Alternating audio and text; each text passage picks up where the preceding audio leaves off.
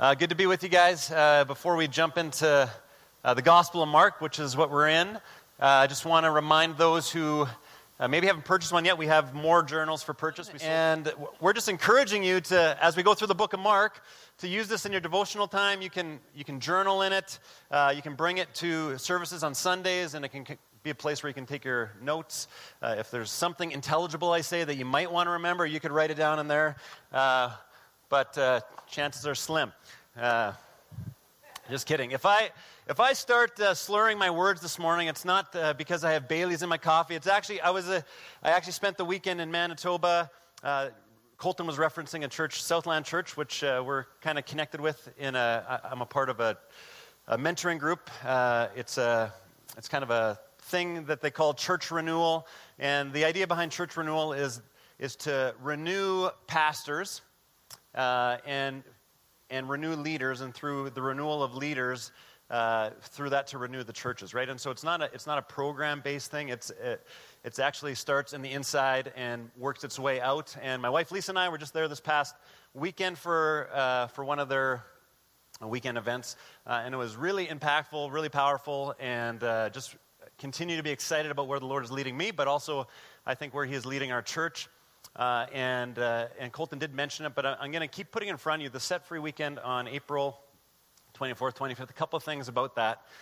One, be praying for us as a church as we head into that. I think anytime we try and help people find freedom, we are entering into battle. And so I would invite you to be praying as we as a church head up into that weekend.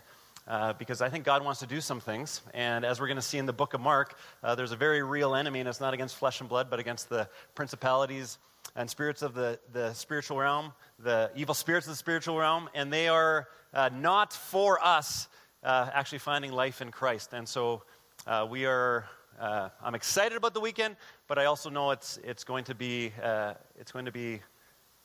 challenge for us as a body as we step forward into that.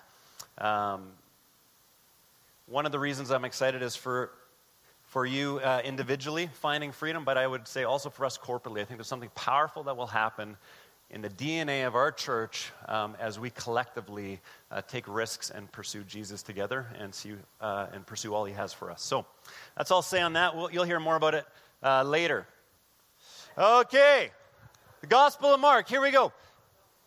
Gospel of Mark, first book. First gospel written about the life of Jesus, and because of that, I believe it's the most important book for us to study. Mark is giving the account of Peter, and so as we read through the story of Mark, you'll see stories about Peter, and so that's the perspective in which we're actually reading and looking at the stories of Jesus. We've talked about some key themes. I just want to highlight a couple that we're going to look at this morning. So this morning, we're going to finish the rest of chapter 1. And so we've taken a little bit of time getting through chapter 1, and now we got to pick up the pace because we don't want to do the book of Mark forever, right? And so we're going to go from where we ended last week to the end of chapter 1. And we're going to be looking at who is Jesus. The kingdom of God theme is going to come out, breaking through barriers. These are some of the key themes in the book of Mark that we will see in the next few verses. So we're looking at Mark chapter 1, verse 21 to 45. By the end of Mark, we already have Jesus, or by the end of chapter 1 here in the book of Mark, we already have Jesus teaching, driving out demons, healing, praying, preaching, cleansing. All of this action-packed events all happen in the first chapter of Mark. And so the outline of kind of where we're going today, Jesus heals a man with an unclean spirit. Jesus heals the many, and then Jesus preaches in Galilee. Jesus cleanses a leper. You'll see those different segments in your journals if you have one.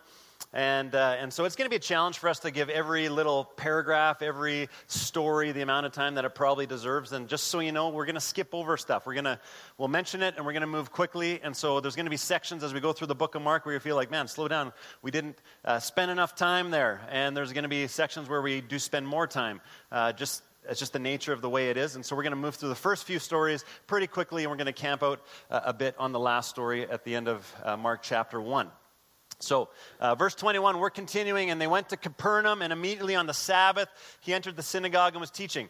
And they were astonished at his teaching, for he taught them as one who had authority and not as the scribes. So just a couple of quick notes. Capernaum, this is an area outside of the Sea of Galilee, and it's right there on the map. And I had someone complain to me that these maps were not engaging enough. Can you believe that? They said, you need some color on those maps or something. And so sometimes when you give complaints, I just send it to the complaint department, which is garbage. But sometimes I say, we can do something about that. So here you go. A little bit of color for those who find the black and white a little too just blah. So there's the area in which the stories of the gospel take place. And we're focusing right now in the life and ministry of Jesus up around the Sea of Galilee. And so if we zoom in there, you'll see Capernaum there beside the Sea of Galilee on the upper left-hand side there. And this became Jesus' residence after leaving Nazareth. So this is where Jesus actually lived probably during his ministry time. And it was strategically away from Tiberias, which was a political city, which was the capital city where Herod was at the time, and Jesus was able to avoid interference with political and religious authorities because of where he was. And we'll notice as we read through the story that he doesn't actually enter the capital city. He actually stays away from it. Many of the inhabitants in Capernaum were Jews. Some of them weren't, but many of them were.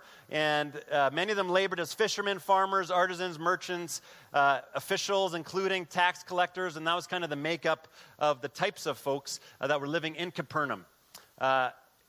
Capernaum and other towns had synagogues, and this is important for us to realize. You'll start to see that Jesus, at the first half of Mark, spends a lot of time teaching in synagogues, because a lot of the towns had synagogues, which were just local gathering places where the Torah would be taught. Last week we talked about the Torah. So the Torah would be taught at synagogues. That's different than the temple. So there's one temple, and the temple is in Jerusalem. If we go back, you'll see Jerusalem down at the bottom of the map there and left there. And so we'll see that Jesus makes his way towards Jerusalem as the book goes on, but in Jerusalem was the temple. But throughout Judea, throughout the land, there was synagogues in the little towns where the Torah was taught. And we see Jesus, his practice of entering into a town, going to the synagogue and teaching. And we see that here in Mark chapter 1. So Jesus is recognized as he goes into the synagogue and he begins to teach. He's recognized as one who has authority. One of the key themes in Mark that we'll see is he's trying to establish for us that Jesus has authority and that Jesus has power. That Jesus is the authority above all authorities, and there is nothing more powerful on earth than Jesus. And so Jesus has authority. They recognize it right away as Jesus has authority. And this is different than the scribes, the teachers of the law that they had, who actually didn't teach with authority. And they didn't try to teach with authority, actually. So teachers of the law would often say, they would reference Moses. And so they would base their authority on what Moses would say. So Moses said this, or maybe a previous rabbi in their history. Rabbi so-and-so said this. But none of the teachers of the law would claim authority on themselves. They would always go to a historic person in their faith story to go back to and teach what they said or remind people of what they said, and that was their source of authority. So when it says Jesus spoke as one with authority, we kind of get a glimpse of that if we were to look in Matthew chapter 5 and, Jesus says, you've heard it said, but I say to you. That's an example of Jesus speaking with authority. He's saying, you've heard it said, other people have said this, Rabbi said this, Moses said this, but I'm telling you something different. So he, being one that spoke with authority, is basically saying that he wasn't defaulting actually to Jewish religion or Jewish history or a historic person. Jesus was bringing a new thing. He was saying a new thing. He was teaching a new thing that came out of the context of the Jewish tradition and religion. It came out of that context, but he was changing it. He taught as one with authority in and of himself. And immediately, there was in the synagogue a man with an unclean spirit, and he cried out, "What have you done? What have you to do with us, Jesus of Nazareth? Have you come to destroy us? I know who you are, the Holy One of God." But Jesus rebuked him, saying, "Be silent and come out of him." And so that word immediately, you guys remember we talked about that the first week? It's used over and over again in the book of Mark. And that's this phrase in the Greek, kai euthys, and that just means at once or immediately or right away. And this occurs 12 times in the first chapter. We've already seen this word 12 times. And so if you're actually reading in the Greek, it has this pace throughout the book. It's just going to the next thing, to the next thing, to the next thing, and then this happened. And you'll see that it'll slow down eventually, but right now the pace is rapid. And so Jesus encounters this man possessed by an unclean spirit, and the unclean spirit speaks and refers to Jesus as the Holy One of God. I know who you are. You're the Holy One of God. And there was only one other place in all of Scripture where a person was referred to as the Holy One of God. Do you know where that was or who that was? It was Samson in Judges 16:17. That was a tough question. So Samson in Judges 16:17 is referred to as the Holy One of God, set apart for God. And what was unique about Samson compared to other people in the Old Testament, if you know the story, you'll know it was his strength. That Samson was stronger than everyone. That was kind of the gift and the blessing that God had given him. One of Mark's things that he wants us to see is that, like I said, Jesus has authority, but that Jesus is the strong man. And we're going to focus in on that when we get to Mark chapter 3, where Jesus does some teaching on that. And so stay tuned. We're going to dive more into that, but I wanted to draw that out at this time, that Jesus is the strong one. There is no one stronger than Jesus. There is something like Samson about him. He is the strongest. And I know I've often been confused as being the strong man. That's what Lisa calls me, the strong man. Actually, Mara, our worship leader, she's a physiotherapist, and last time I broke my hand, I was going there for physio, and I squeezed that strength thing. I don't know. Mara, help me out. What is it called? There you go. Whatever that was. I squeezed that thing, and then she said, "Oh yeah, okay." And then, how about you squeeze with your left hand? There was not very much different between my broken hand and my left hand. Not the strong one. Anyways, Jesus is the strong one. There is nothing that can stop him, and we're going to see that as it unfolds.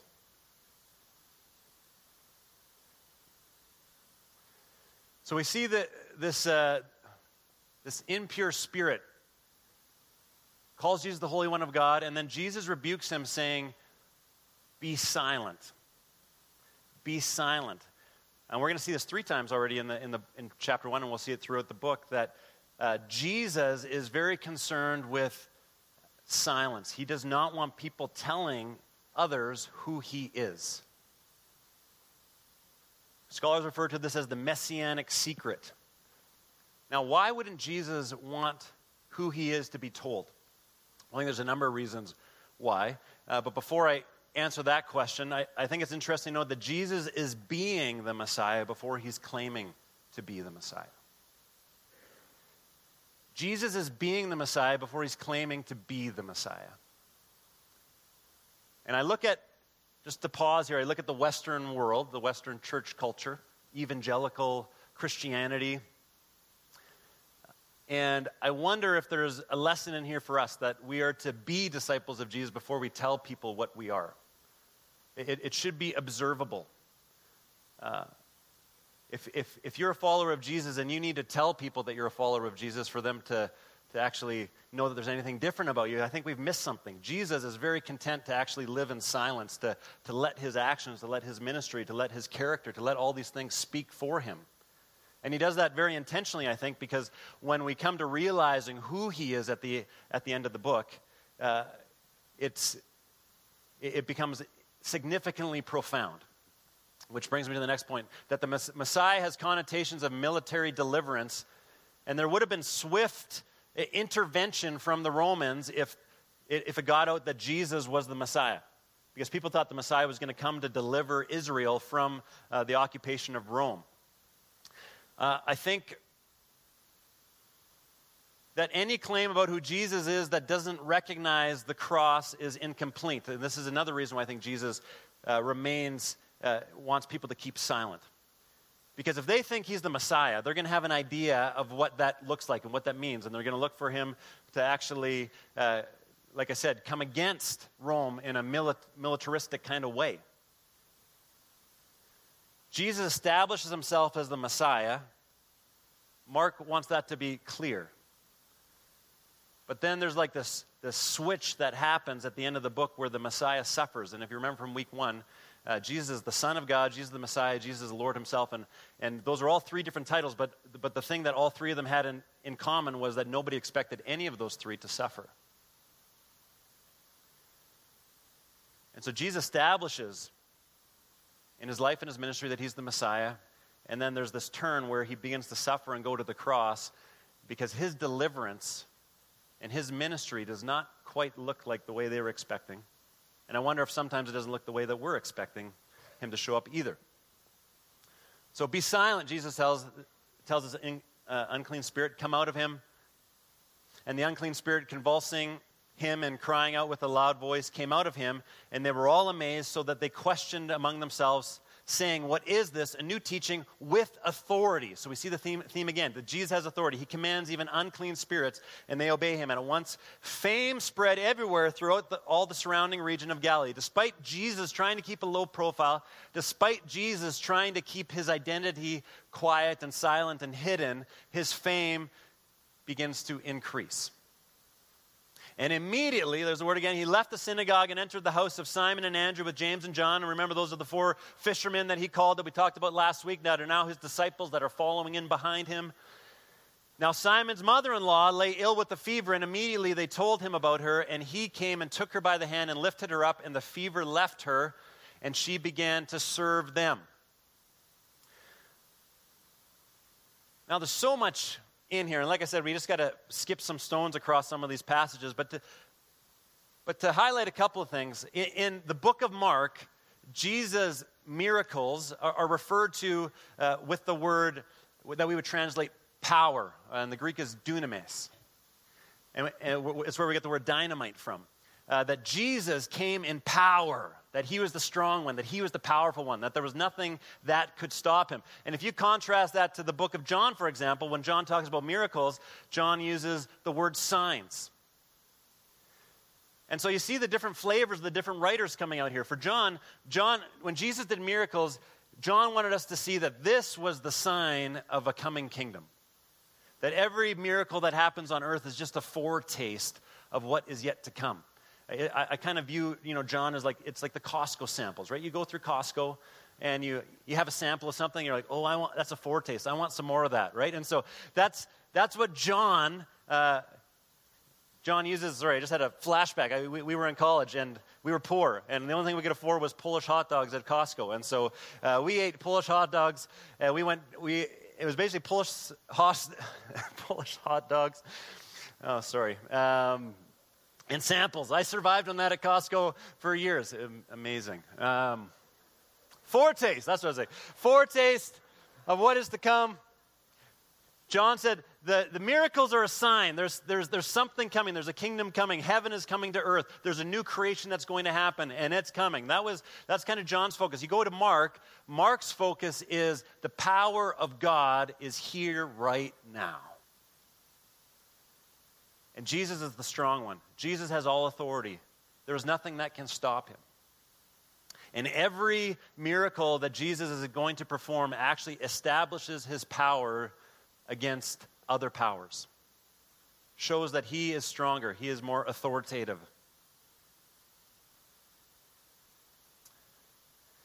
So we have the story of Jesus, this first miracle of Jesus healing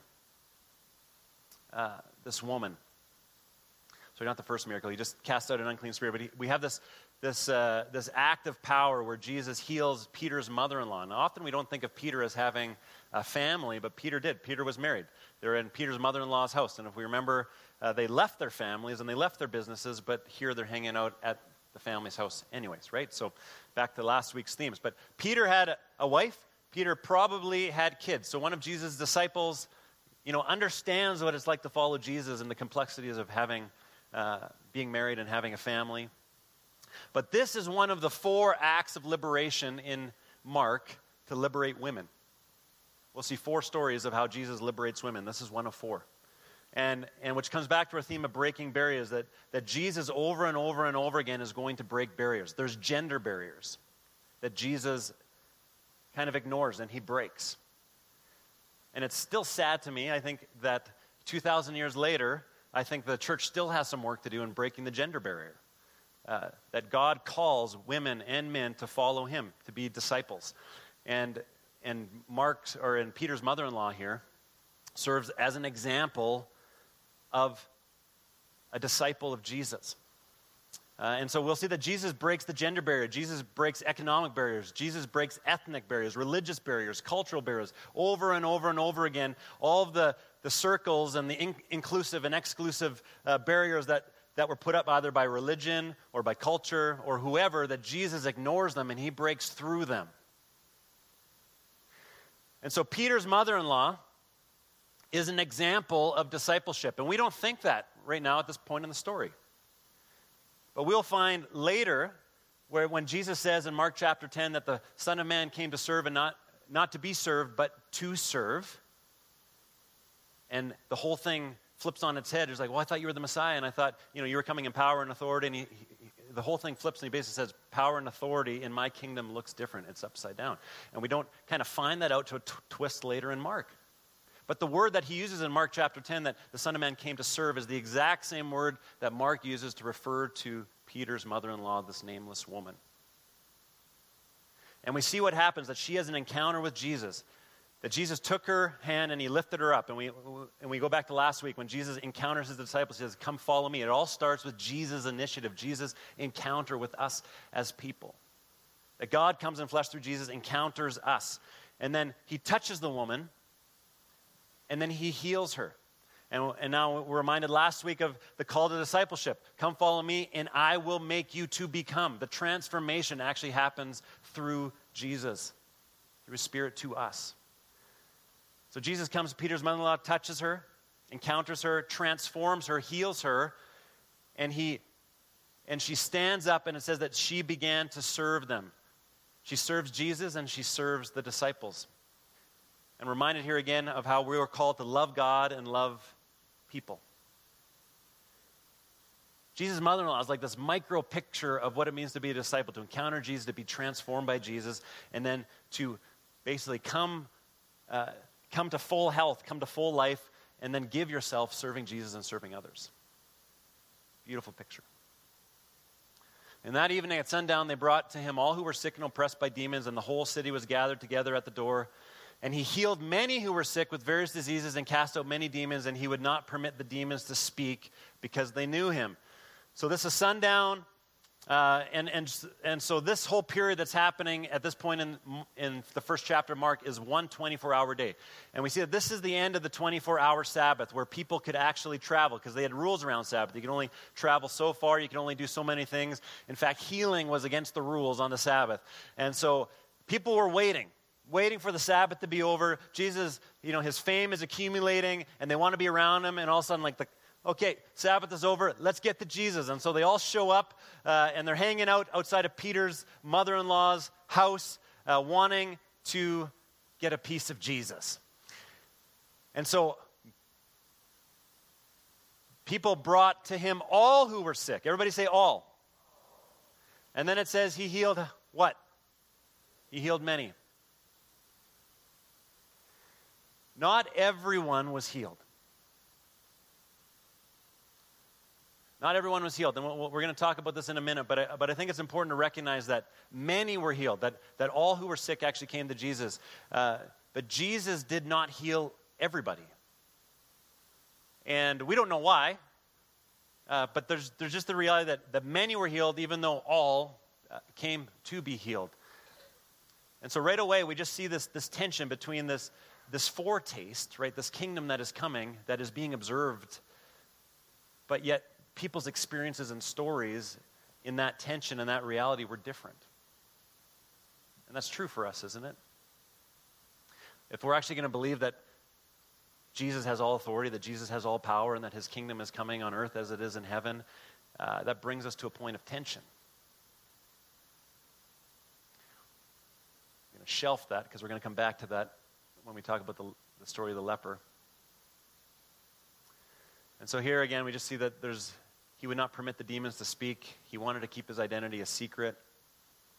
And rising very early in the morning, while it was still dark, he departed and went to a desolate place, and there he prayed, and Simon and those who were with him searched for him. And they found him and said to him, "Everyone is looking for you." So some people have asked, how do you know that this was Peter's story? How do you know that Peter is the one telling the story and that Mark is recording it? And there's lots of maybe indications of that, and we don't know for sure. But this is actually one of the points. You'll see this type of translation often in Mark. This translation is odd. The language is odd. And Simon and those who were with him searched for him. It's an odd translation. It's even more odd in the Greek language. But if you actually think of Peter telling Mark the story, right? And then I went here with these guys. And Mark's writing the story, and he says, Simon and those who were with him, right? That actually is where it makes sense. We'll say that a number of times, where Mark refers to Simon and those with him, assumingly because he's actually listening to Peter tell the story, and he's telling it for Peter. Just an interesting piece there for you. So they searched for him, which literally means they hunted for him. That's what the Greek word is. We actually look at this, we say they searched for him. Oh, isn't that nice? They went out looking for him. No, the word in the Greek is it's negative. If I said, I'm hunting you down, you wouldn't think of that as a positive thing that I'm saying. This is what Mark is actually saying, that they hunted for Jesus. They were upset. Jesus had offended them. It's negative.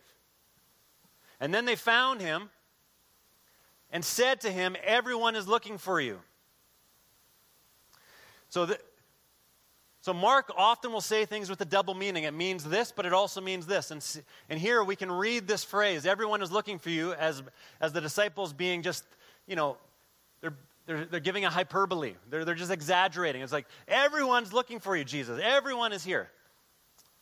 And we can read it that way, but we can also read it this way, that everyone is looking for you, that Jesus is the universal answer to the question that everybody in the world is asking. Whether people know it or not, they are searching and looking for Jesus. People often don't even know what they're looking for. We talked about this in the Chasing Carrots series that we just finished, that we search and we grasp and we go after all sorts of things, mostly because we don't actually know what we're looking for. In Ecclesiastes, it says that God has placed eternity in the hearts of men. That you and I were born with a longing that nothing in this temporary world can satisfy. Everyone is looking for Jesus. They just might not know it yet. And so the disciples come, they hunted him down. Everyone is looking for you. And here's the irony. They were hunting for Jesus. They wanted to find him, but they wanted to find him so they could get Jesus onto their own agenda. Many people are looking for God in their lives, but they still want to be Lord themselves. They were hunting him down because they were offended that Jesus went off on his own when there was all these people that needed him, and they like, Jesus, get on our agenda. Jesus, come follow us.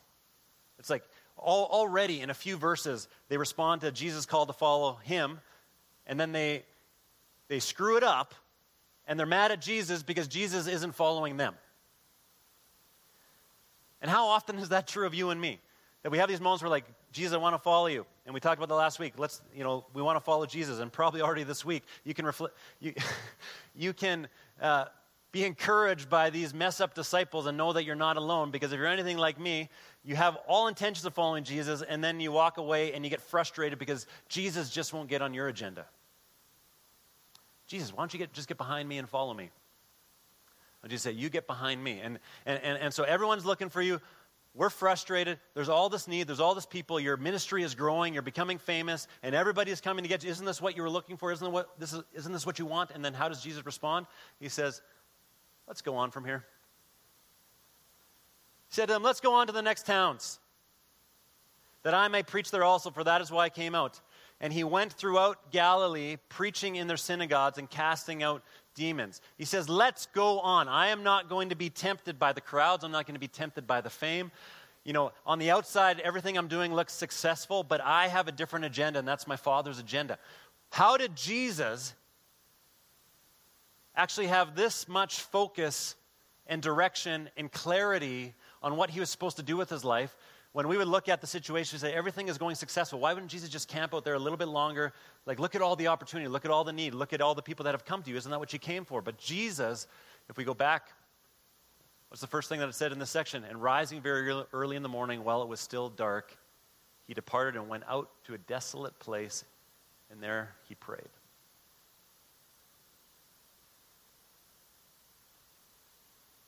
Jesus did not respond to every need. Why? Because he got up in the morning, spent time with his Father,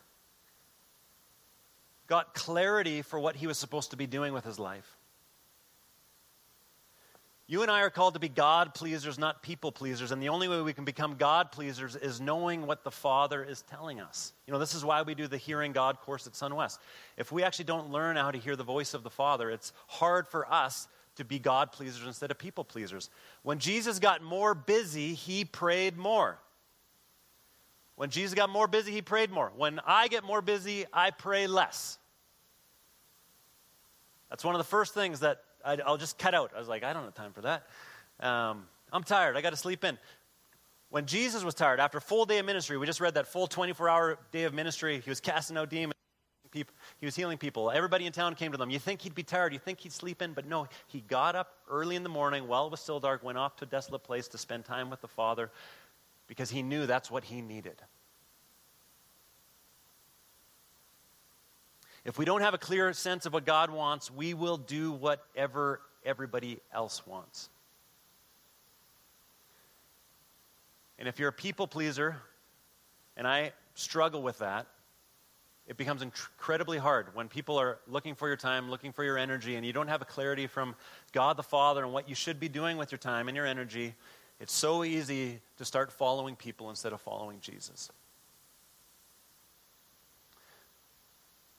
And a leopard came to him, imploring him and kneeling, and said to him, if you will, you can make me clean. And so we're going to talk about healing more as we go through the book of Mark. But I do want to pause here and come back to this tension that we referred to before. This man believes that God is able. So this is a posture of faith. This is a posture of belief. This is a posture of vulnerability. Many of us don't, if we're honest, don't believe that God is able to heal. We don't believe that God is able. But here we see a man that believes that God is able. And so he comes in humility. He comes in vulnerability. But if you don't believe that God is able to heal, it's way easier that way, isn't it? It takes less, there's less tension, there's less risk, there's less looking in the mirror, there's less questions, there's less doubt, there's less, it's so much easier if God just wasn't able to heal, that'd be so much easier. And that's why many people that claim to be followers of Jesus actually don't believe that God can show up and heal, because it's just easier. And let's just recognize that. It's easier, but that's not necessarily because it's true. This man recognizes the truth that God is able, that Jesus is able. And as soon as you actually believe that, you have entered into a predicament.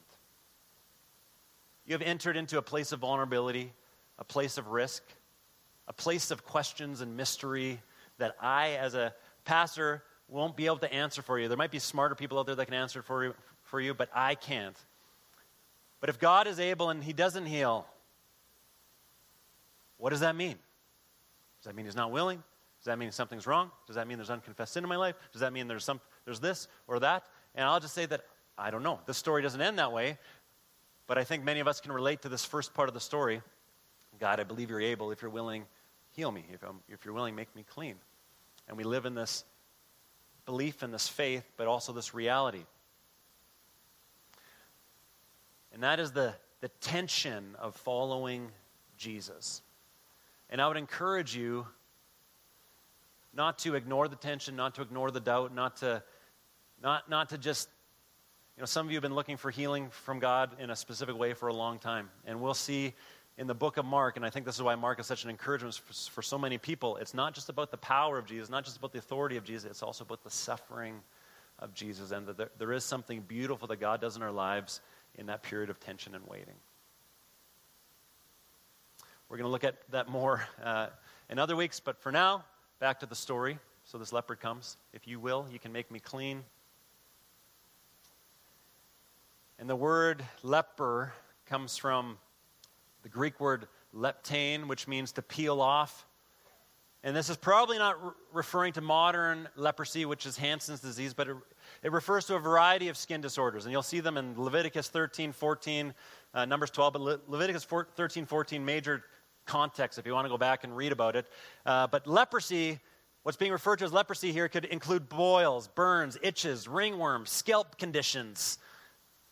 Anybody feeling uncomfortable right now? There was as many as 72 afflictions, skin afflictions, defined as leprosy. It could have been 72 different things. According to Leviticus 13 to 14, lepers were to wear torn clothes. They were to have disheveled hair. They were to cry, unclean, unclean, wherever they went. They were to live alone outside of the community. Leprosy was actually taught that this was a living death. This is what was believed at the time. That this was a living death. They were living, but they were actually dead. They were cut off from all sources of life, all sources of relationship, joy, touch. And healing from leprosy was the equivalent of actually raising somebody from the dead. So what would happen right now, if someone stood up in here and said, I have coronavirus? This awkward little hum just came over the room. No, let's just engage this thought for a second. Okay, let's say Brent Johansson, this big bald guy up here. Stand up, Brent. So Brent just stood up right now and he said, I got coronavirus. Okay, we're all laughing right now, but Brent actually came and confessed to me before the service. He's like, is it okay if I'm here? And I said, no, Jesus is more powerful than that. So if he stood up and said, I got coronavirus. Thanks, Brent. You can sit down. What would you do? Right here, what would you do? Noah, I heard you answer. Run away. How do you say run away in Spanish? What's that? Yes, that. Run away. You would run away. You would be secluded. You would tell them to go away. Get out of here. You would run in the opposite direction. You know, how many of you would touch them? You wouldn't touch them.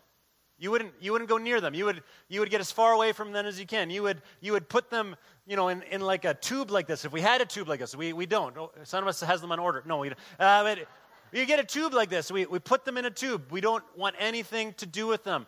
This is a very obviously relevant thing right now in our world that gives you a very relevant picture of what it might have meant to have leprosy in the first century. I have a friend who was on a ship and they were coming into Cambodia, and it came out that somebody on the ship had coronavirus, and I don't know if they've been let off the ship yet. So as far as I know, for the last week they have actually been held in isolation in their rooms on the ship. So you can imagine being isolated. You start to think of the victims in this situation. They don't know what's going to happen. They don't know what their fate is. They can't talk to anybody. They are distant from everybody. Everybody is avoiding them.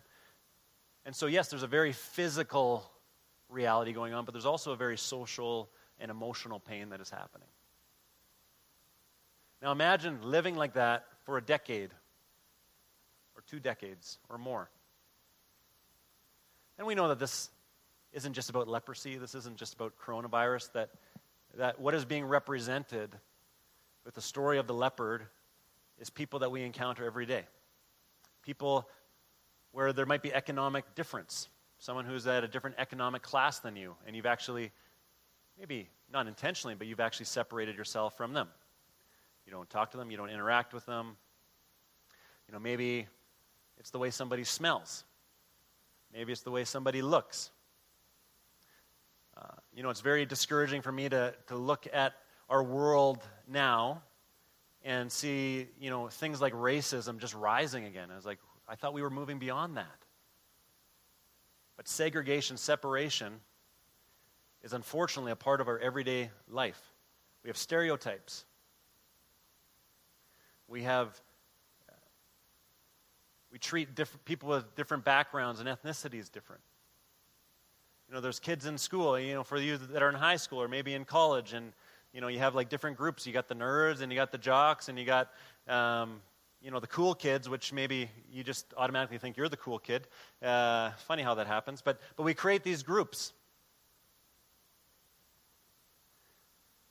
And I know that in a room this size, that there are many people that have experienced what this leper has experienced, and they've been separated, they've been segregated, they have been prevented from experiencing human intimacy, relationship, touch, acceptance.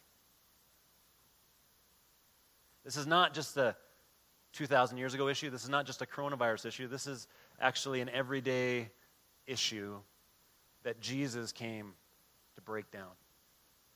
And so we see here in the story of the leper that the leper came to him imploring and kneeling, this posture of vulnerability and humility like we just talked about. God, Jesus, I believe you're able. Are you willing? And so moved with pity, and actually the Greek word there is anger, that Jesus was angry. I don't think he's angry at the guy for asking. I think he's angry at this whole system that he's trying to break apart. He feels anger for this guy, this righteous anger, this justice that he wants to make right. And so moved with pity, moved with anger, I think the NIV says indignant. He was indignant. He stretched out his hand and touched him and said to him, I will be clean. And immediately the leprosy left him, and he was made clean. Notice what Jesus does first. The man was healed at Jesus' words. Be clean. We know that Jesus can create with his words. Jesus can do miracles with his words. We know that God, when God speaks something, he creates out of his spoken word. And so Jesus could have just said, be healed. But we notice that Jesus doesn't speak. His primary response to this vulnerable man in the situation was not to speak healing over him, but it says that he stretched out his hand and touched him. Why would Jesus touch him? Well, think about what this meant that we just talked about. This man was not just broken because of what was going on in his body. He was broken emotionally. He was broken socially. He was broken relationally. And Jesus comes to bring shalom to him.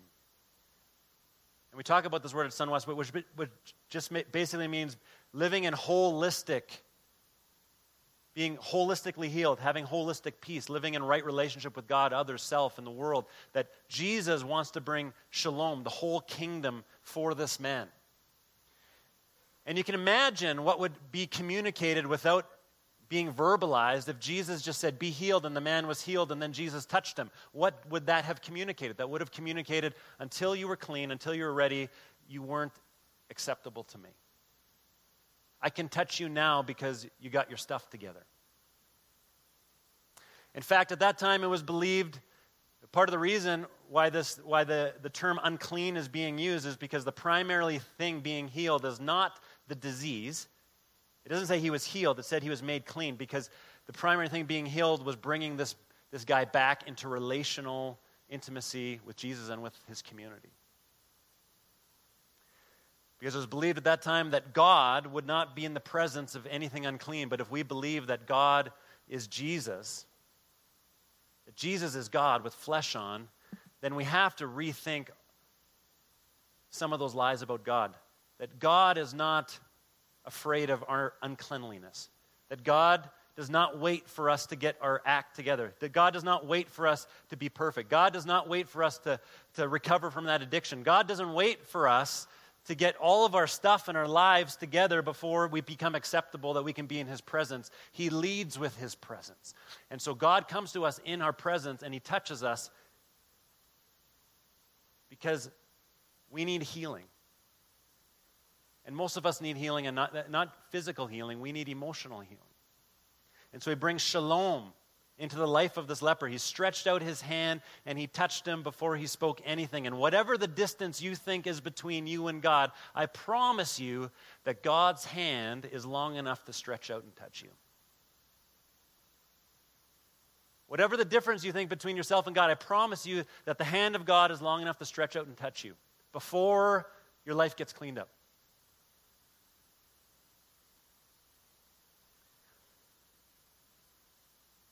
And Jesus sternly charged him and sent him away at once and said to him, see that you say nothing to anyone. So you see the silence here again. Keep it to yourself, please.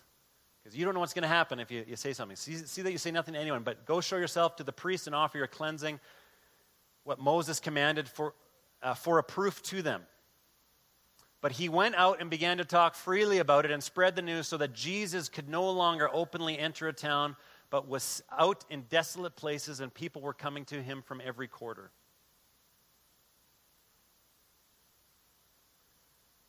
So we see here that Jesus could no longer openly enter a town, but was out in desolate places. The story begins with Jesus being famous, being on the inside. Everybody trying to come to Jesus. The leper is on the outside. Everybody is avoiding the leper. Jesus transforms this leper. He has an encounter with Jesus. He's transformed. And what happens? The leper moves to the inside, and Jesus ends up where at the end of the story? On the outside. Jesus ends up on the outside. Jesus trades places with the leper. This is actually the gospel message in a nutshell. When Jesus went to the cross, he traded places with you and I. Our brokenness, our addictions, our sins, our struggles, our hurts, our pains, our sufferings. When Jesus went on the cross, he actually took our place. Now, every time we encounter stories about Jesus, there's always a double application. Because Jesus encounters us. And for some of you this morning, you need to know, like I said, that God's hand is long enough to reach you no matter what's going on in your life. But there's also another application because we're called to be disciples, which means we follow Jesus. Remember we talked about that last week? We mimic Jesus. We live like Jesus. And the second application for a story like this is that we need to be the hands and feet of Jesus. In fact, throughout the New Testament, we know that the church is referred to as the body of Christ. And so if God is going to reach a leper now, how do you think he might do that? Through his body, which is who? Which is us.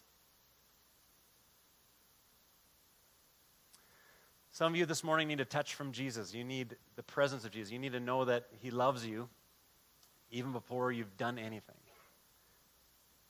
Some of you this morning know that there's lepers in your life. And Jesus is calling you to reach out your hand and to touch them. To not wait till they become acceptable to you. To not wait till they smell better. To not wait till they get their act together. He's actually calling you to become present with them, whatever mess they might find themselves in. And I want to invite you to stand with me. And we're going to end a little bit differently this morning. We're going to close with a song in a minute, but stand up if you're able. I said we're going to end differently. Nobody stood. They're like, no, I'm sitting.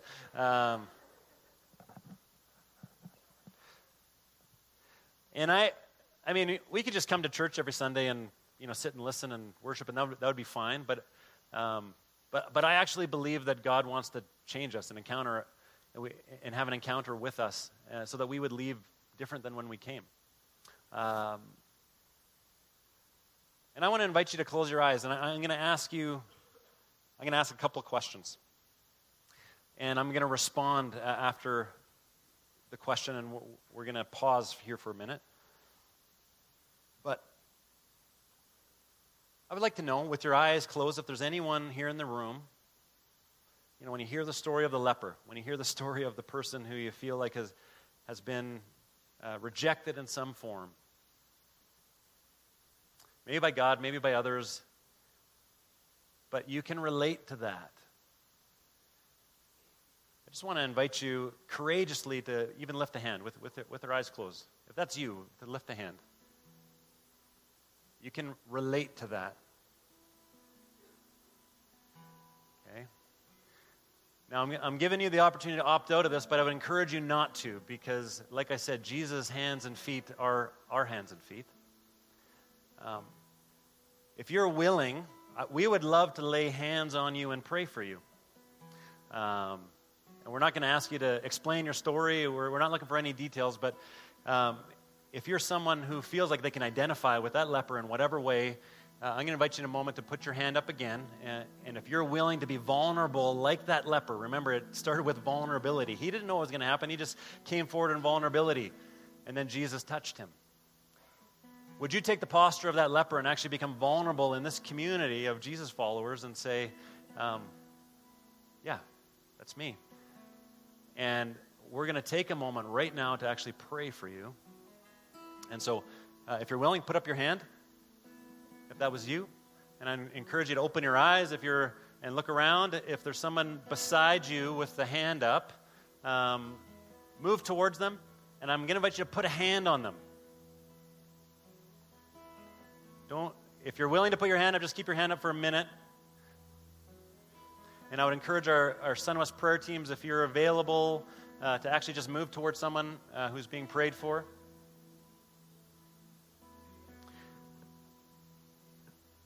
Okay.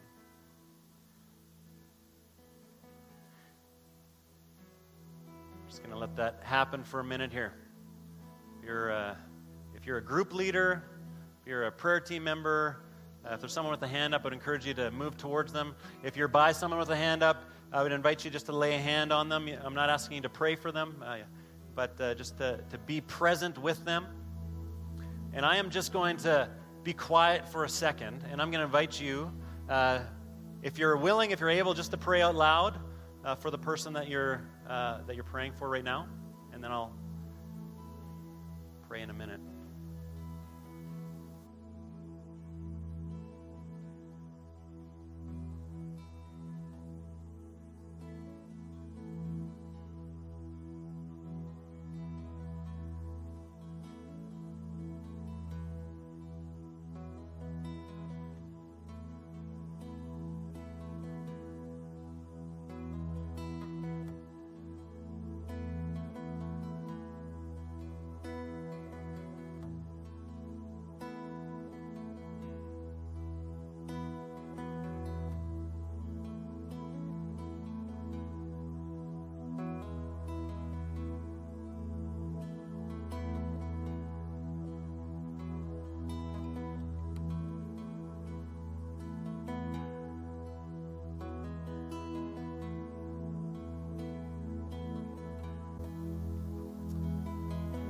Jesus, we thank you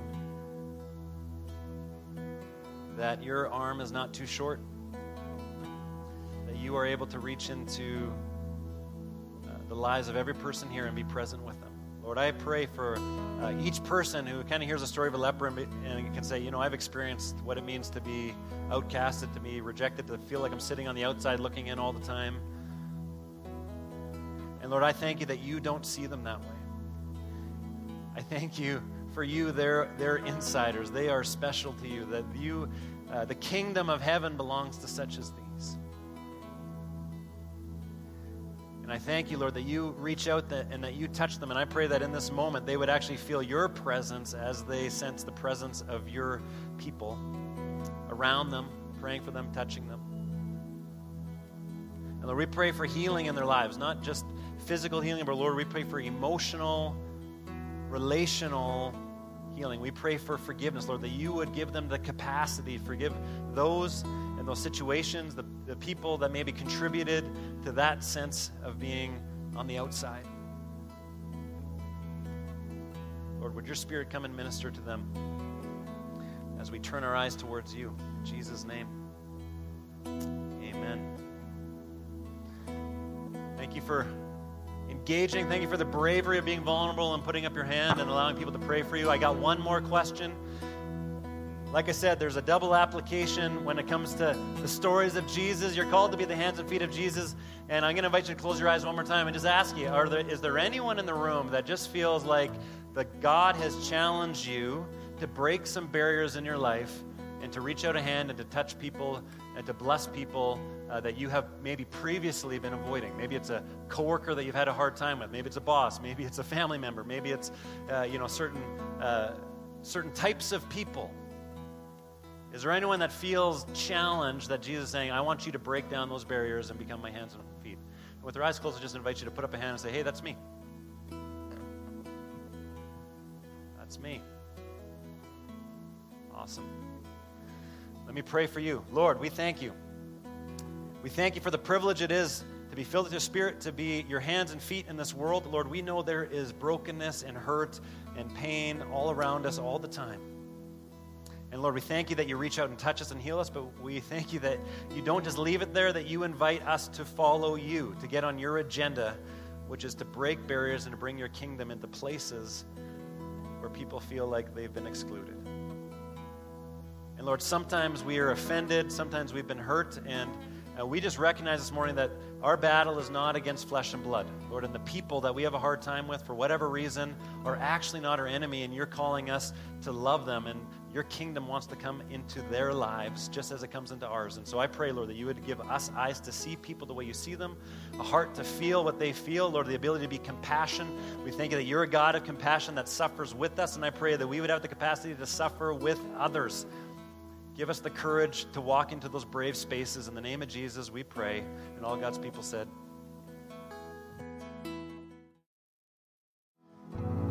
as we were worshiping, I actually had a strong sense that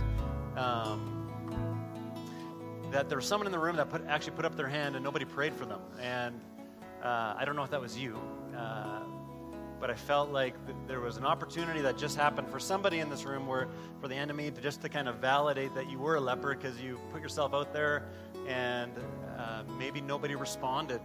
And I just wanted to say sorry about that, and that actually that God saw you and that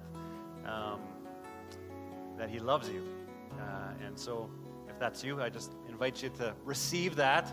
And please come forward for prayer. We have opportunity at the end of every service for prayer. Our prayer teams will be at the front. We would love to pray for you. And we have starting point week 4 happening. And that is it. So let me just pray a blessing on you. Father, we just thank you that you see us, that you love us.